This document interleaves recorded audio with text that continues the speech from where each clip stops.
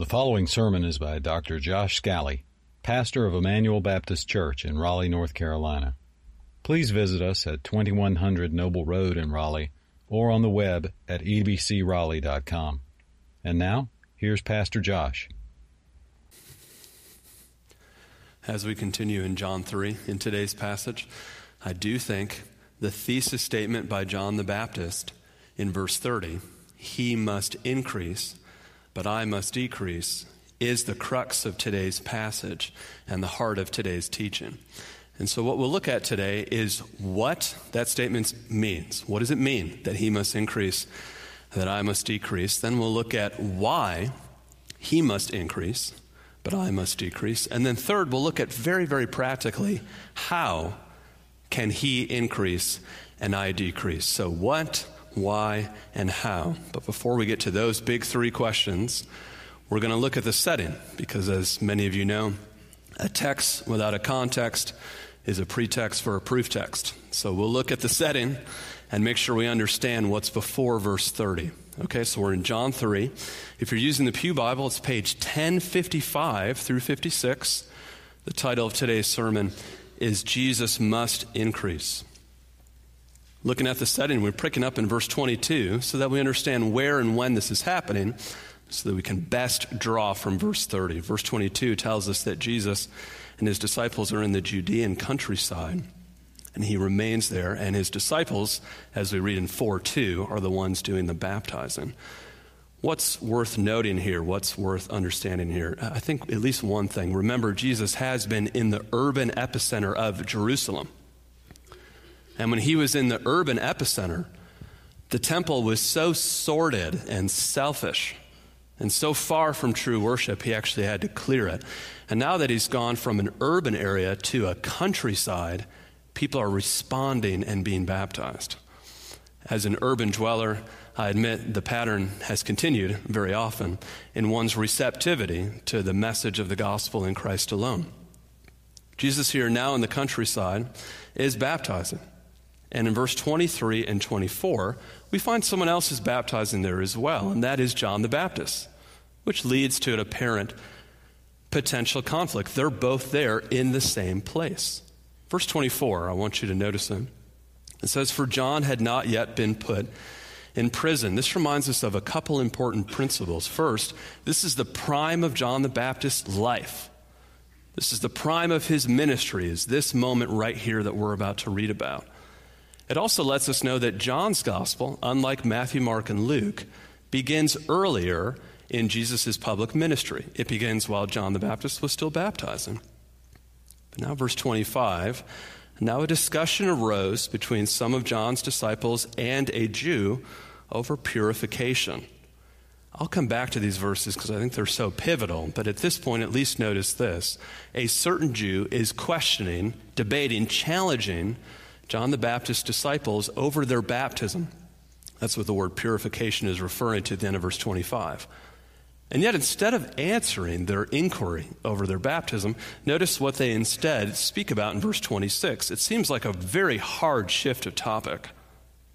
"And they came to John and said to him, 'Rabbi, he who is with you across the Jordan, to whom you bore witness, look, he is baptizing, and all are going to him.'" They're referring to Jesus. "John, don't you know all of your followers are leaving you and they're going to Jesus? Are we okay with this?" John answers in verse 27, "A person cannot receive even one thing unless it is given to him from heaven." John then reasserts that he is not the Christ, but that leads us to verse 30. The key verse, I think, in this passage: "He must increase, but I must decrease." And now we're ready for the first of our three questions. What does this mean? Why should this happen? And how does it happen? First, question number one, and I have too many subpoints. If you're a note taker, do your best. But underneath question number one, I'll give you three answers. What does this phrase mean, that he must increase and I must decrease? Let's start with the obvious. First, it means that Jesus must increase. So the first half of verse 30 is using grammatical language to show that this is not an optional wish, but a necessary accomplishment. The word increase means to become more important, more significant, and to enjoy greater respect. What I'd like to show us from this passage today is that what John the Baptist is saying is not only true historically in his time and place, but is true eternally. Not only is John the Baptist saying around 30 AD, near the Jordan River, that Jesus must increase and John must decrease, but this is true for the entire created cosmos. Jesus must increase. That's why I say now the second point underneath what this means is the last half of verse 30. Not only John the Baptist, but all people must decrease. If increase means to have more significance, more prominence, and more respect, of course, decrease means to have less prominence, less significance, and less awe or worship. Now, John the Baptist at one level is surely speaking about himself. Remember in John 1, the Pharisees have come to him and said, "Why are you baptizing? Are you the Christ?" And he said, "No." "Are you the prophet? Are you Elijah?" And he said, "No." "Then why are you baptizing?" And John quotes Isaiah, "I am the voice of one crying out in the wilderness, make straight the way of the Lord." So at one level, you might say, well, John the Baptist has to decrease because he's a forerunner. His role is preparatory. But that's not all John the Baptist says. He not only ends because his role was one of forerunning, his decrease is because of more than that. Remember, John says, the person who's coming after me, his sandal strap I am not worthy to untie. He is the Lamb of God who takes away the sin of the world. He is the Son of God. He was before me and ranks above me. So John is saying there's something about Jesus that is so special, that is so categorically other, that not merely John, but all of us must decrease so that Jesus can increase. The decrease is because of Jesus' unique specialness. So let me say this to us right away. In order for Jesus to increase, all of us must appropriately decrease. We must diminish our self-perceived importance. We must decrease our self-ascribed awe. We must be second because Jesus is first. So let me think about why that's hard to hear in today's moment. In our cultural moment, where and when we live right now, selfism, the increase of the self, the worship of the self, is so prevalent, it's an unchallenged virtue. It is so common, it is an assumed good. Put yourself first. Look out for number one. Express yourself. Believe in yourself. Be true to yourself. Follow yourself are very common messages in our cultural moment. Against that backdrop, we read Jesus say this later in the gospel. Unless you are able to deny yourself and take up your cross, you cannot follow me. Here we're prepared for that because John the Baptist rightly says, no, he must increase and I must decrease. But selfism is not only an assumed virtue in our culture, selfism is such a subtle and shape-shifting sin that it pervades even Christ's church. Even in the church, we can have a problem of self-elevation, making much of our perception, our territory, our respect, our memory, and our giftedness. We can view ourselves as irreplaceable, vital, and necessary. John the Baptist in today's passage not only steps aside as a forerunner, he's a servant who lays down his life so that Jesus can increase, even if it means I decrease. I'd further say, I think selfism is so sophisticated and subtle in its approach that it even can seep into seemingly academic approaches to Christian truth. And here's what I mean by that. I would encourage you, church family, to be very suspicious to any approach of reading the Bible, of gathered worship, of church life, of training curricula that causes Jesus to decrease and us to increase. Instead, what we learn here is that the principle of life is for Jesus to be exalted And there's an inverse relationship of our self impeding that process. So what does it mean? Well, it means Jesus must increase. Second, it means we must decrease. But now third, for Jesus to increase fulfills everything that God has promised. And this one will take me a second. So if you'll look down at verse 25 of John chapter 3, I'd like to demonstrate from the passage what I said I'd return to. This debate that's happening between this certain Jew and John the Baptist's disciples. Verse 25, now a discussion. Perhaps you have a translation that puts it more accurately. Now an argument. Now a controversy. Now a debate. The Greek word actually means an investigation or inquiry. This is not a friendly conversation. The Jew is coming to John the Baptist's disciples and he's challenging them. You should not be doing this. What is he challenging them over? Verse 25 ends in the ESV with purification. Perhaps you have a translation that says ceremonial cleansing. He's challenging over the way that John the Baptist is baptizing. He's saying, you shouldn't be baptizing this way. This is not how the Pharisees baptize. This is not how we do this. Now, you should notice, you should have bells going off when you read the word purification, because this has already been a debate between the Pharisees and Christ. Donald Guthrie writes, the unnamed Jew is concerned about ritual matters, calling for a distinction between John's baptism and Jewish ceremonial cleansing. So I don't want you to lose me. This is not a debate between the way John's disciples baptize and the way Jesus' disciples baptize. That's not where the conflict is. They baptize the same way. It's a conflict between the way John and Jesus' disciples baptize versus the way Jewish traditional ceremonial cleansing works. How does Jewish ceremonial cleansing work differently? Here are the two key differences. Jewish ceremonial cleansing is repeated and it's self-administered. I'm not baptized into faith in somebody else, and I re-cleanse myself over and over and over. John's disciples and Jesus' disciples are doing something totally different. They're talking about a once-for-all baptism for the forgiveness of sins done in faith in the Messiah. That's why in John 1, John the Baptist said, behold, the Lamb of God, referring to Jesus, who takes away the sin of the world.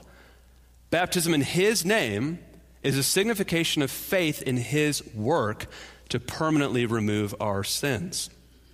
This makes his baptism totally different. Now, John 3, verse 26, as I pointed out before, if you look at it with me, John 3, verse 26, if the question is over baptism, their response almost seems to make no sense. And they came to John and said to him, Rabbi, he who was with you across the Jordan, to whom you bore witness, look, he's baptizing and all are going to him. John the Baptist's disciples wonder, why is everyone going to Jesus? That seems to be the pressing concern. But in reality, these are related truths.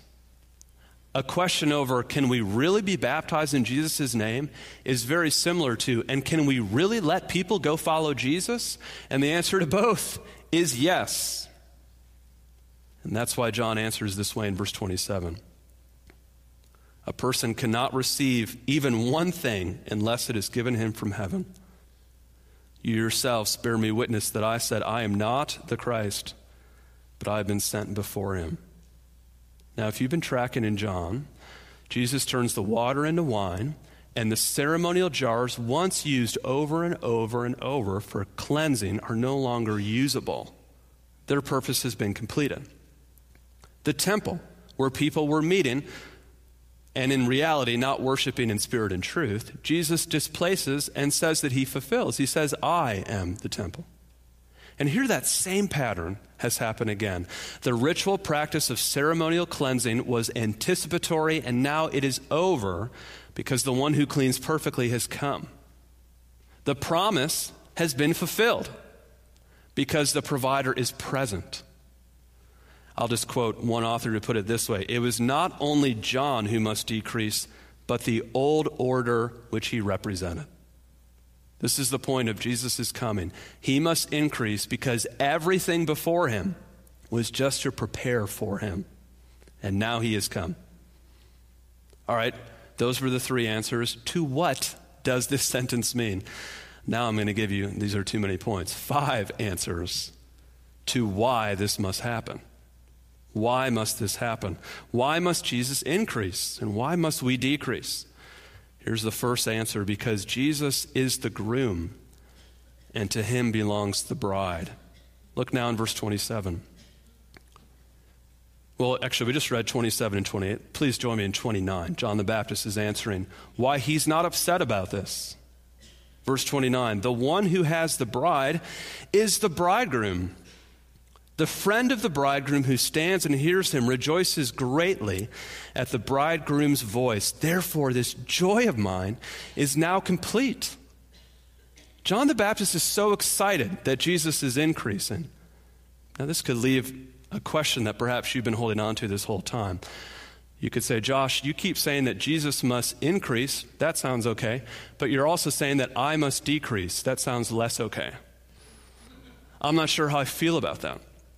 That sounds like worm theology, like you're trying to make too little of me. Won't that hurt my self-esteem? Let me try to help us think through this a little bit. One of the great privileges I have as a pastor is to officiate weddings on Saturdays, unless there's college football on that day as well. But when I get to officiate weddings, I love doing them. And one of the neat things about officiating weddings is the purview you receive to what's happening that day. That's a little different from what everybody else sees. Let me give you an example of a bad sign. It's a bad sign at the wedding if the bride is a little so self-consumed that afterwards, though she smiles for all the pictures, she looks at the wedding album and she has none of the groom. That would not be good if afterwards it's only her. Now here's a really good sign for a wedding. When I get to stand up front and the bride comes down and everybody else looks at the bride, but the bride looks at the groom. And the groom locks eyes with the bride. And it is so obvious that her joy is in his joy. Now, stick with me. Why, if we're the bride, would we be upset when the groom increases? His elevation is my elevation. He died my death. He rises for my resurrection. He prepares a place first for me to join him second. He returns to rule and reign, and we'll be right behind him. His elevation is always our elevation. Of course, it's good news that Jesus must increase. Our fortunes are tied to him.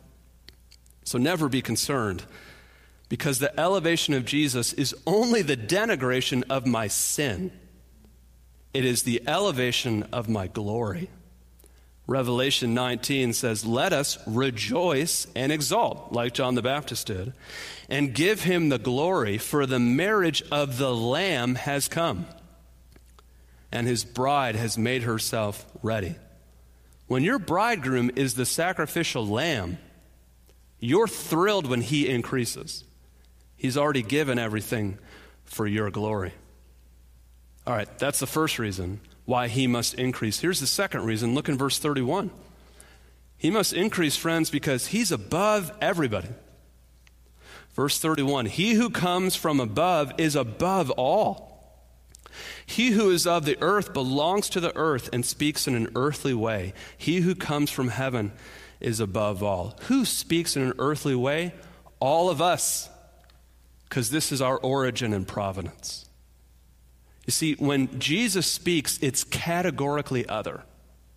Self-help books with human opinions only go as far as human reason. But when God the Son speaks, it's as perfect as the infinite wisdom of God. He's above all. All right, much more quickly, the third reason he must increase is in verse 32. He bears witness to what he has seen and heard, and yet no one receives his testimony. Jesus, the Word, perfectly testifies God's truth. That is the third reason why he must increase. Jesus, friends, is an eyewitness to eternity. He was there that the conversations of the triune Godhead discussed before creation was even conceived. From eternity past, he has perfect wisdom. Now, in verse 32, you could be confused. Wait, Josh, the text says no one receives his testimony. Are you saying no one ever receives his testimony? Well, it always helps to keep reading. Verse 33 says the one who does receive his testimony. So it's obviously not eliminating everybody, but it is reminding us of a painfully true general truism. On the whole, people reject Jesus.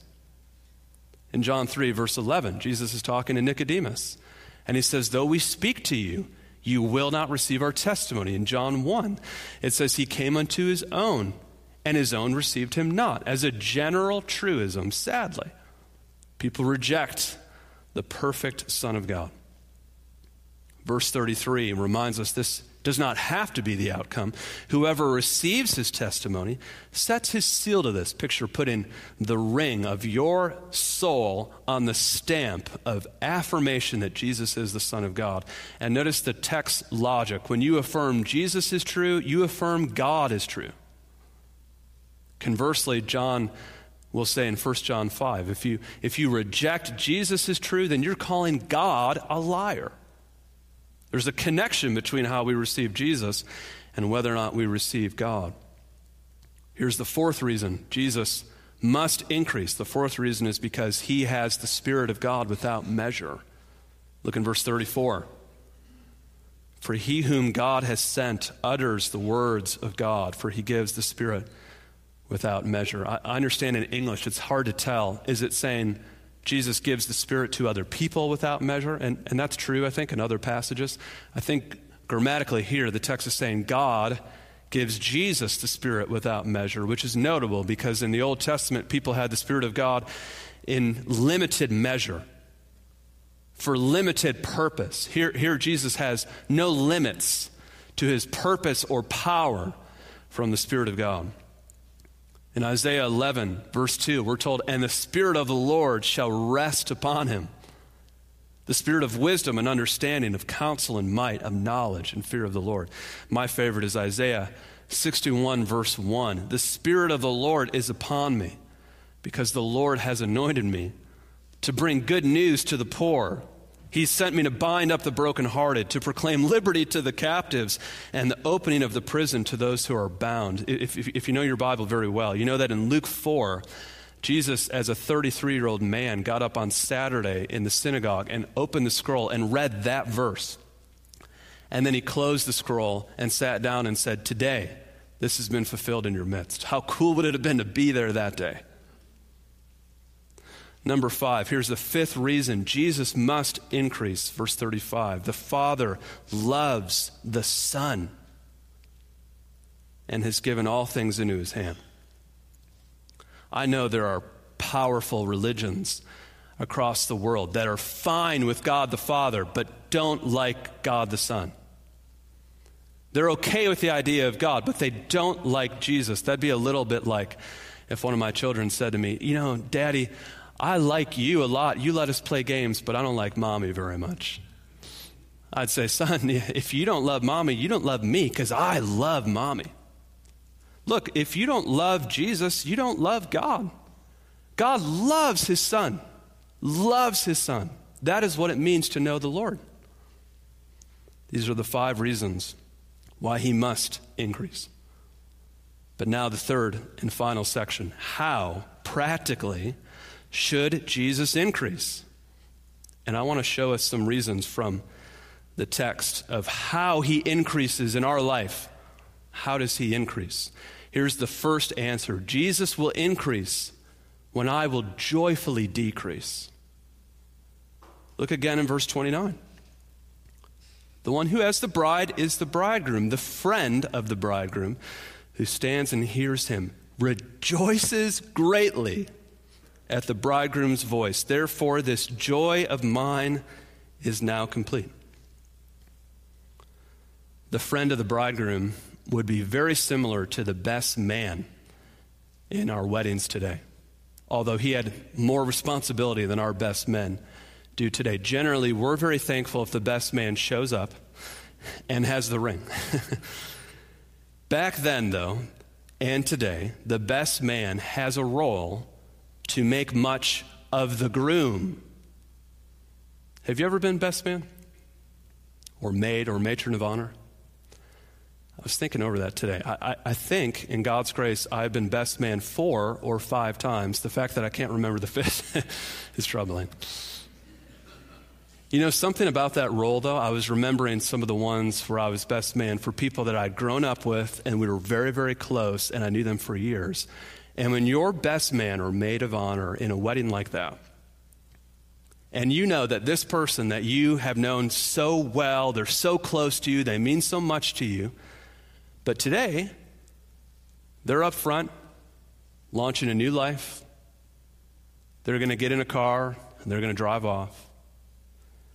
And their life is now about what their thing is, and you're decreasing.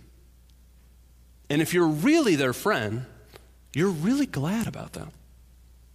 This is awesome. This is a new life for them. This is a new start for them. This is what God has for them, even though it means my relationship with them is not what it was. Notice the joy that John the Baptist has that his ministry is over. My ministry's over, and that's awesome because now is the time for God's Son. So let me show you a few things in the passage that are very specific, but they're actually here in the text. What practically would we do that would be a thing that God would use, that when we do it with joy, Jesus will increase, even as I appropriately decrease? Here's the first one. What has John the Baptist spent his life doing? Witnessing about Jesus. Have you ever witnessed to someone else about Jesus? Told them who Jesus Christ is and why they need to turn from their sin and trust in Jesus to be saved? If you've ever witnessed, haven't you felt yourself decreasing while you're witnessing? Your fear of witnessing is always, what are they going to think of me? How am I going to be perceived? Where will I rank in their perception? But as you're witnessing, you're just decreasing. And he's increasing. Here's another one right from the passage. I'm not putting it in here because I'm a Baptist pastor. I'm putting it out of here because it's already there. What are all these people doing that means that they decrease, but Jesus increases? They're being baptized. The water's plentiful there. They're going down into the water, and they're coming up saying, you know what? Jesus is first, and I'm second. He must increase.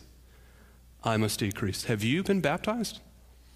To say, you know, I'm not first anymore. I have died, but now I've raised to life in him. He is first. I'm second. Do you know baptism ends up being the key thing that the Pharisees will not do? In Luke 7, Jesus says, John's baptism, was it from heaven or earth? They don't want to answer because they're afraid of the crowds. In Matthew 21, Jesus again brings it up. Hey, the baptism, and they push back again because they refused to be baptized, because they refused to be second. Another thing from this passage, remember Jesus said in verse 32, it's like no one receives my testimony, but those who do receive it. So here's another way that Jesus increases and we decrease is when we receive his word. We receive it in faith. Jesus is right. He's telling the truth. I trust him. I submit to him. Even if I don't understand everything, I trust his wisdom. These are specific ways Jesus increases. Now I'm going to share a principle. It's obvious. It's in the text, but I want to tease it out a little bit. In the text, there's an inverse relationship on the scale. When he's increasing, I'm decreasing. But the converse is true. When I'm increasing, he's decreasing. And if you grasp that principle and think about how it works its way out, so much of our relationship with the Lord hinges on it. In John 1, verse 16, John described Jesus this way, and of his fullness we have received grace upon grace. What keeps us from receiving grace upon grace? The elevation of ourself, the promotion of our pride becomes an obstacle to the grace of God that would flow to us from such a good Savior. Most of us go through life with the fear that people might think too little of us. The Apostle Paul in 2 Corinthians 12 went through life with the fear that people would think too much of him. In 2 Corinthians 12, verse 6, he said, I refrain so that no one may think of me more than he sees or hears from me. In order to receive the grace of Jesus, we must live in humble dependence on Jesus. Jesus will say this in John 15, I am the vine, you are the branches. Apart from me, will you finish it? You can do nothing. He must increase by me humbly saying, I need you. I need you, Lord. A person cannot receive even one thing, John the Baptist said in verse 27, unless it comes from heaven. Now here, I think, is the way this principle practically will work out. Here's, I think, the best solution to us practically allowing Christ to increase and us to decrease. Here's what it is. Look to Jesus away from self. Look to Jesus. In verse 28 of this passage, John the Baptist said, I'm not the Christ, because he's looking to the Christ. Arthur W. Pink put it this way, humility is not the product of direct cultivation. Rather, it is a byproduct. The more I try to be humble, the less shall I attain unto humility. But if I'm truly occupied with that one who is meek and lowly in heart, if I'm constantly beholding his glory in the mirror of God's word, then shall I be changed into the same image from glory to glory by the power of the Spirit. See, the solution, friend, is to look away from self and to look to Jesus.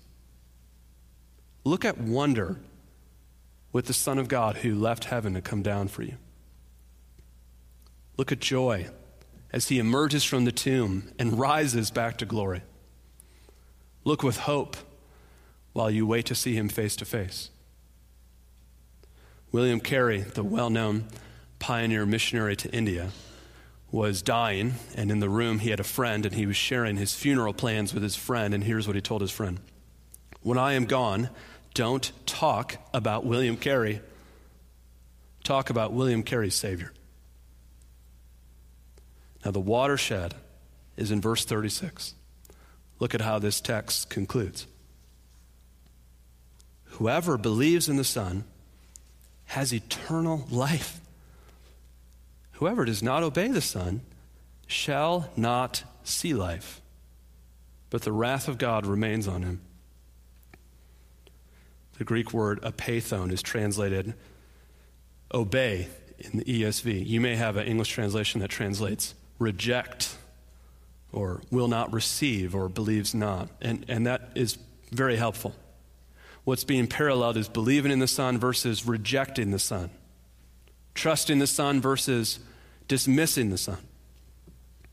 But even though I say that, please don't in any way infer that to receive Jesus is something you can do while at the same time having a plan to perpetually disobey him. The only way in which we receive Jesus is one in which he is first, and I am joyfully submitted to that. This is why in John 14, verse 15, Jesus says, if you love me, keep my commandments. In John 15, verse 9, as the Father has loved me, so I have loved you. Abide in my love. If you keep my commandments, you will abide in my love. Verse 14 of John 15, you are my friends if you do what I command you. And 1 John 5, verse 2, by this we know that we love the children of God when we love God and obey his commandments. For this is love, that we keep his commandments, and his commandments are not burdensome. A hallmark of Jesus being first and us being second is a joy in his wise and loving guidance. Now the text ends, verse 36, by saying something hard for our ears to hear. It says that those who reject Jesus will not see life, but that the wrath of God remains on them. For obvious reasons, the wrath of God is an unpopular thing for people to hear. And in our cultural moment, it maybe even is an aspect of God that we challenge as being true. Maybe it helps. I've tried to remind us that God's holy wrath is nothing like human anger. Unlike us, God is never reactive. It's not possible. He's not hot-headed. He's not aware of only partial facts or partial knowledge. And he never aims to get even. Instead, God is infinitely wise, loving in the execution of his perfect justice, and fully aware of all the facts and all the formative issues when he does execute justice. But because I think God's character is perfect, and I think ours is imperfect, allow me to push back at our objection a little bit. Is it not hypocritical that we live in a culture in which someone takes a video on their cell phone of something cruel or horrible, they circulate that heinous act online, and as a culture we swiftly call for a consensus on justice, even though we have a small sliver of awareness of the facts? We have no awareness of the motives. We have no clue to the generational formation that preceded it. And if we're honest, the sentence we normally swiftly call for advances our side while ruthlessly condemning the accused. How dare we impugn God's justice? Of course he has righteous wrath. It's just that his is holy, and it's totally unlike ours. Those who receive the Son have life, but to reject Jesus righteously condemns us eternally. Now in chapter 4, verses 1 through 4, we see the sadness of rejecting Jesus. Because by rejecting him, we push away the light that had come to bless us. Verse 1 of chapter 4. Now when Jesus learned that the Pharisees had heard that Jesus was making and baptizing more disciples than John, although Jesus himself did not baptize, but only his disciples, Jesus left Judea and departed again for Galilee. The Pharisees' resistance and jealousy of Jesus' growing ministry causes Jesus to move. But verse 4, if you know the geography, is nonsensical, and he had to pass through Samaria. Of course, Samaria is not on the way at all. It's totally out of the way. But what will happen in Samaria is what wasn't happening in Israel. The Samaritan woman at the well will receive him from whom everlasting water comes, and she'll share that with her compatriots, and they'll respond in faith. So this morning, I do want to tell you, receive the Lord Jesus with a tender heart. Allow him to increase, as our elevation is tied only to his. Let's pray together this morning.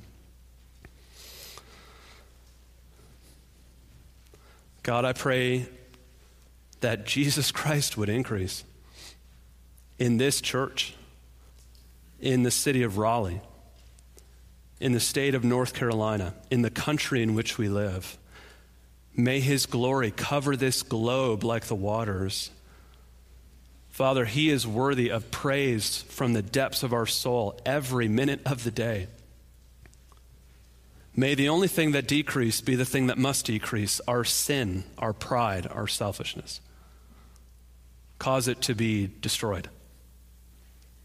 Lord, help us to have the grace of God from Jesus in such a way that we can respond unnaturally, but supernaturally like John the Baptist did, seeing that your sovereignty is good and that your wisdom is right and that your purpose for each one of our lives is kind and just and favorable. And Lord, help us to have a willingness then to serve the Lord Jesus' elevation. And at the most practical level, may we remember, it's never about us, it's about him.